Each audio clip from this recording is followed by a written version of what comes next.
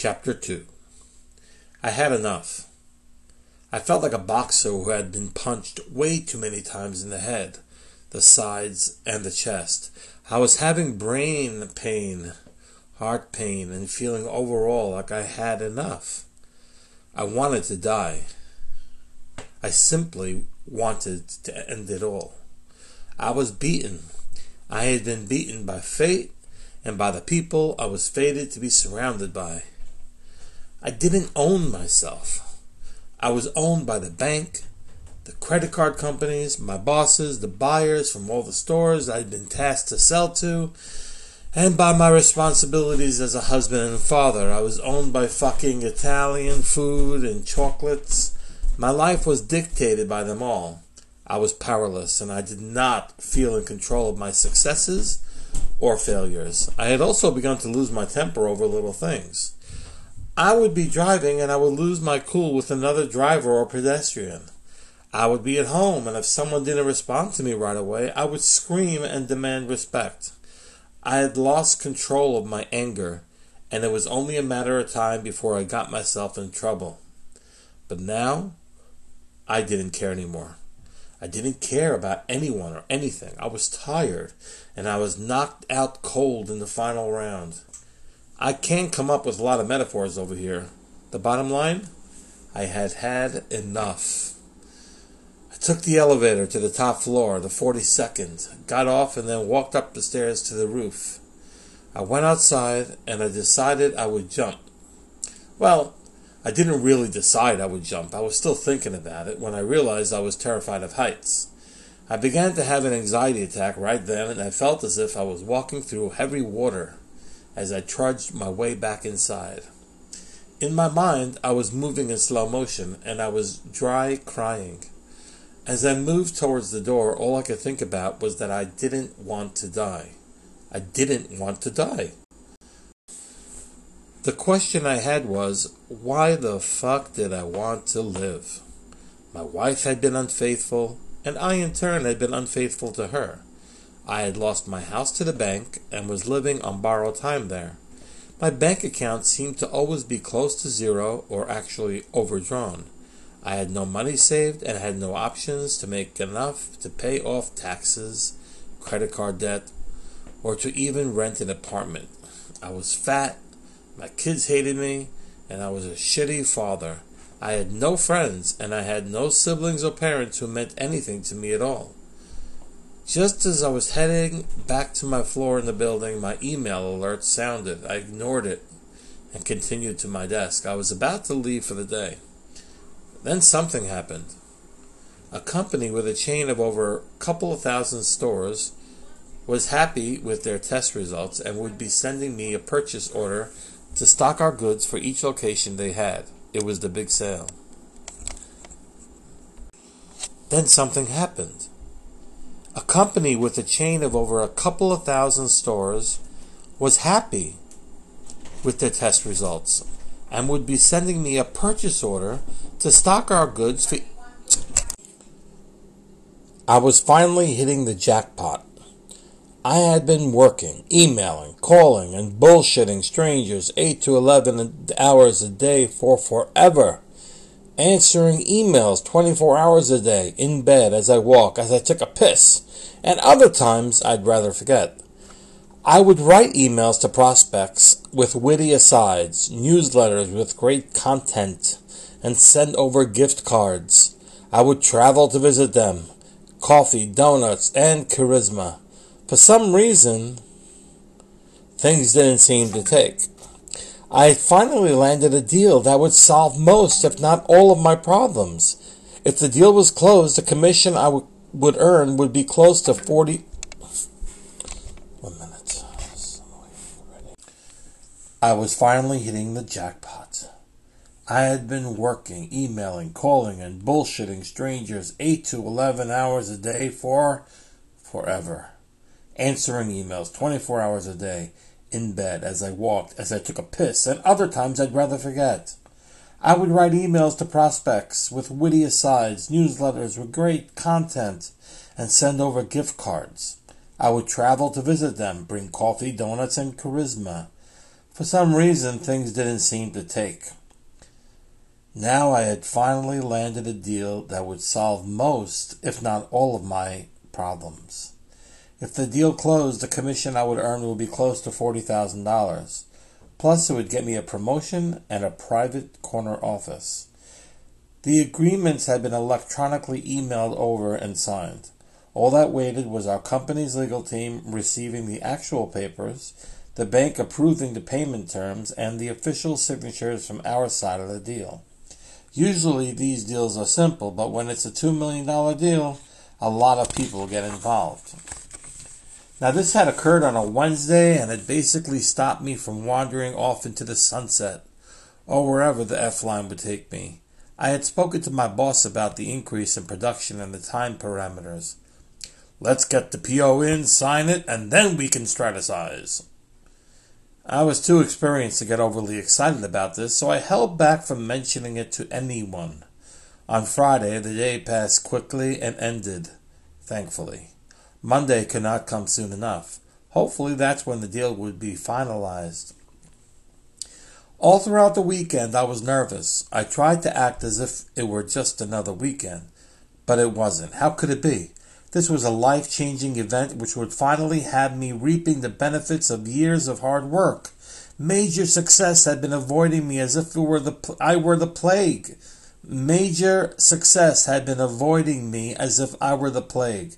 I had made some big deals in my career, but this one would catapult me to a corner office. No more sitting all day in a large room with acne-faced college kids who lived life as if the world owed them a corner office and a six-figure salary straight out of school. If this deal was to go through, I would suffer no more cubicle claustrophobia or depressed Sunday evenings dreading the work week ahead. Monday began at 4:30 in the morning that day. Monday began at 4:30 in the morning that day. I was up most of the night, counting the seconds and praying for time to speed up so I could finally get out of bed. I dressed in my finest suit, shirt and tie, polished my shoes, found and wore a pair of socks with no holes. I was dressed and ready to leave by 5 o'clock. Unfortunately, the office didn't open until 8 o'clock.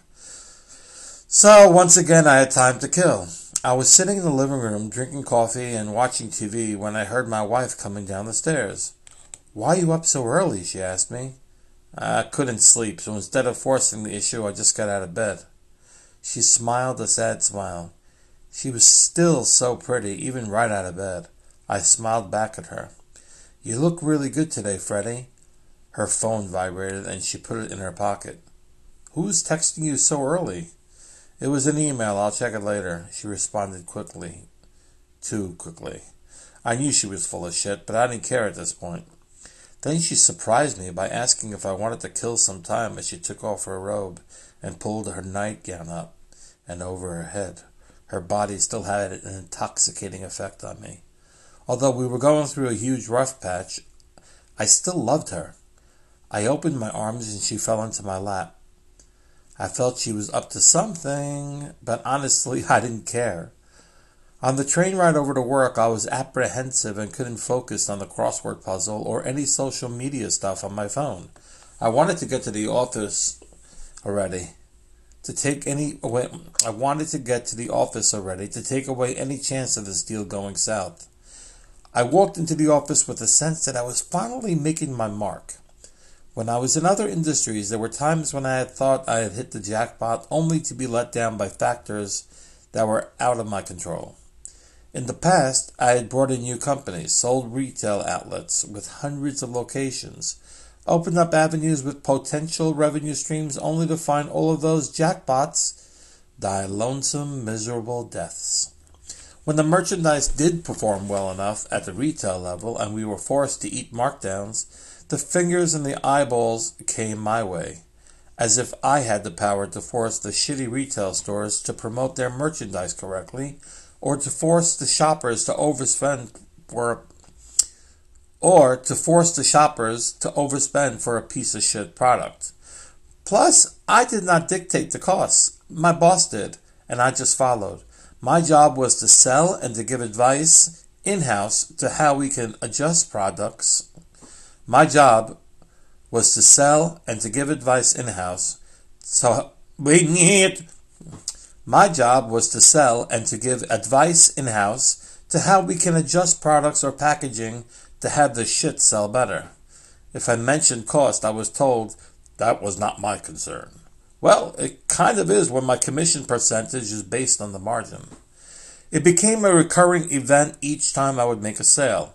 I would be pacing, smoking, and drinking until the commission arrived in my bank account.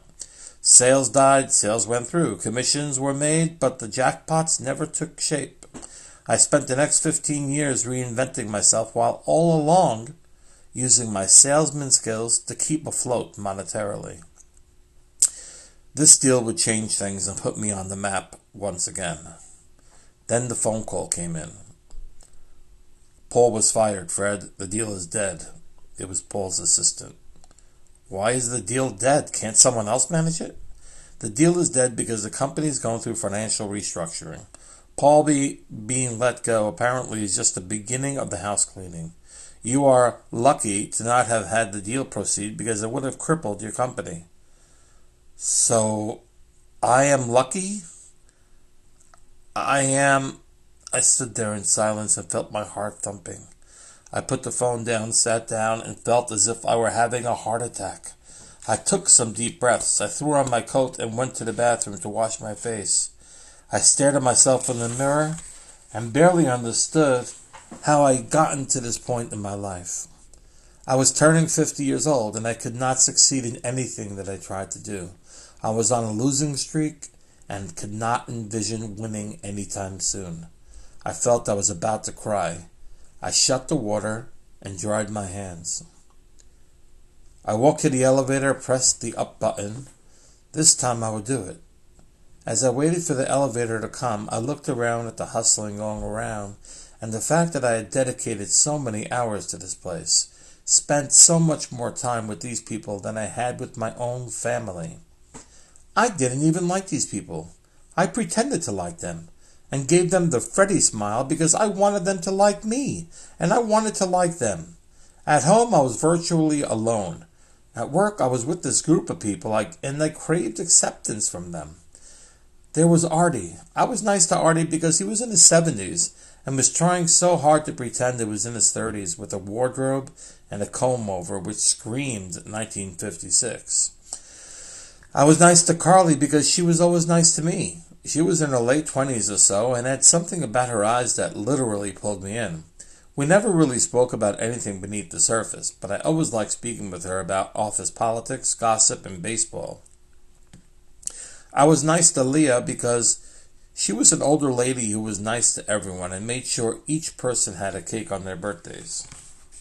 David was one of the asshole crew. He acted as if he was on cocaine or some sort of amphetamine. He would talk on the phone out loud and name drop and bullshit his way through each call. He would pace around the room and would lie to people without any compunction at all.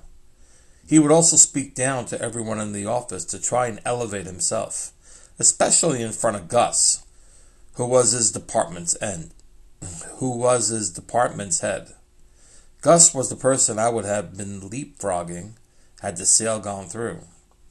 I stood waiting for the elevator, and it seemed to be stopping at each of the 32 floors below me. As I stood waiting, I felt as if everyone could see through me, could see the pain I was feeling, could sense the tears that were fighting to spring out from my eyes. The elevator doors finally opened, and out came Gus, out of all the people I least wanted to see. Gus was the top salesman for the past year, and had so far failed to live up to the Messiah label he boasted about. He was also the head asshole of the office.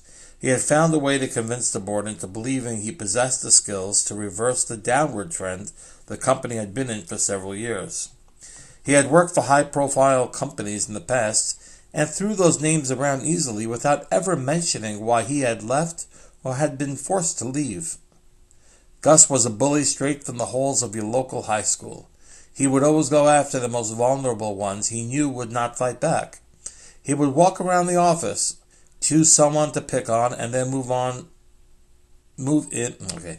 He would walk around the office, choose someone to pick on, and then move in on his target. There was also talk about him stealing sales or accounts from other salespeople. I took that as jealousy on the part of the other salespeople, since I could not conceive how that would be possible. He didn't like me because I never let him win at his game. I simply didn't take shit from him, and that only made him dislike me even more. He would stand by my desk, asking me personal questions, whose answers I would not elaborate on. This morning he was on a roll, and seemed to be in a better mood than usual. "Hey there, Artie, nice tie you're wearing." He turns to see if his audience is listening. "Was it a Woolworth special?" Silence, possibly because none of his fans know what or who Woolworth was. "Tell me something. Are you planning on making the company any money soon?" "Tell me something. Are you planning on making the money any... Tell me something." Yeah. "Tell me something. Are you planning on making the company any money soon?" He looks around the room, seeing if anyone is laughing with him. No one was. "That cat deal really put us on the map, Art." The cat deal was a catalog deal that Artie had brought in and managed for 30 years, and put the company on the map in the catalog market. I made more money in my first month here than you did in your first year," Artie said. "How long ago was that? It's all about what have you done for me lately, Art." "I have renewals each month, which still generate enough profit and revenue for them to be in the top 5 each quarter. I don't even know why I'm wasting my time answering you." Gus looked around, and then he looked towards my desk, and I could tell he had something up his sleeve. He had been casting doubt on this deal from the beginning. If it wasn't his, it couldn't be real. He was a weasel, a thief, and the king of the pretenders. He would sell his mother if it meant he would get accolades from the board, or anyone for that matter. "Hey, where you going, Fred? The big deal closed already?" Fucking anteater smile. Why didn't I go into the elevator when it was here? "I'm going to get a cup of coffee." I felt myself getting hot and my skin turning red. "Come, sit down. Let's discuss this deal. We need to buy some champagne, huh, Fred?" He was looking around with no one looking up at him. "How did it come about? Was it an old friend or something?" The deal is dead, Gus." He burst out in laughter as if it were a joke he was playing on me. Some sort of perverse practical joke. "Why are you laughing?" He kept on laughing, and people began to watch and gather. "Why are you laughing, Gus?" He kept laughing, and his minions, including David and other interns, began to laugh along with him. "Why are you laughing?" In my mind I added, "You fucking ant-eating piece of shit." "It was all a joke, Fred. There was no deal truly in place. Do you think we would allow you to handle that magnitude of a deal? And the way you are dressed today, it's all too funny." As his laugh grew harder, so did the laughter from his minions. I was livid. Whose idea was this joke? I heard several Gus, and then Gus said, "It wasn't only me. Sam and Billy were involved also. Also Paul from Blah Blah Company. He wasn't fired." He was guffawing now, bent over in laughter.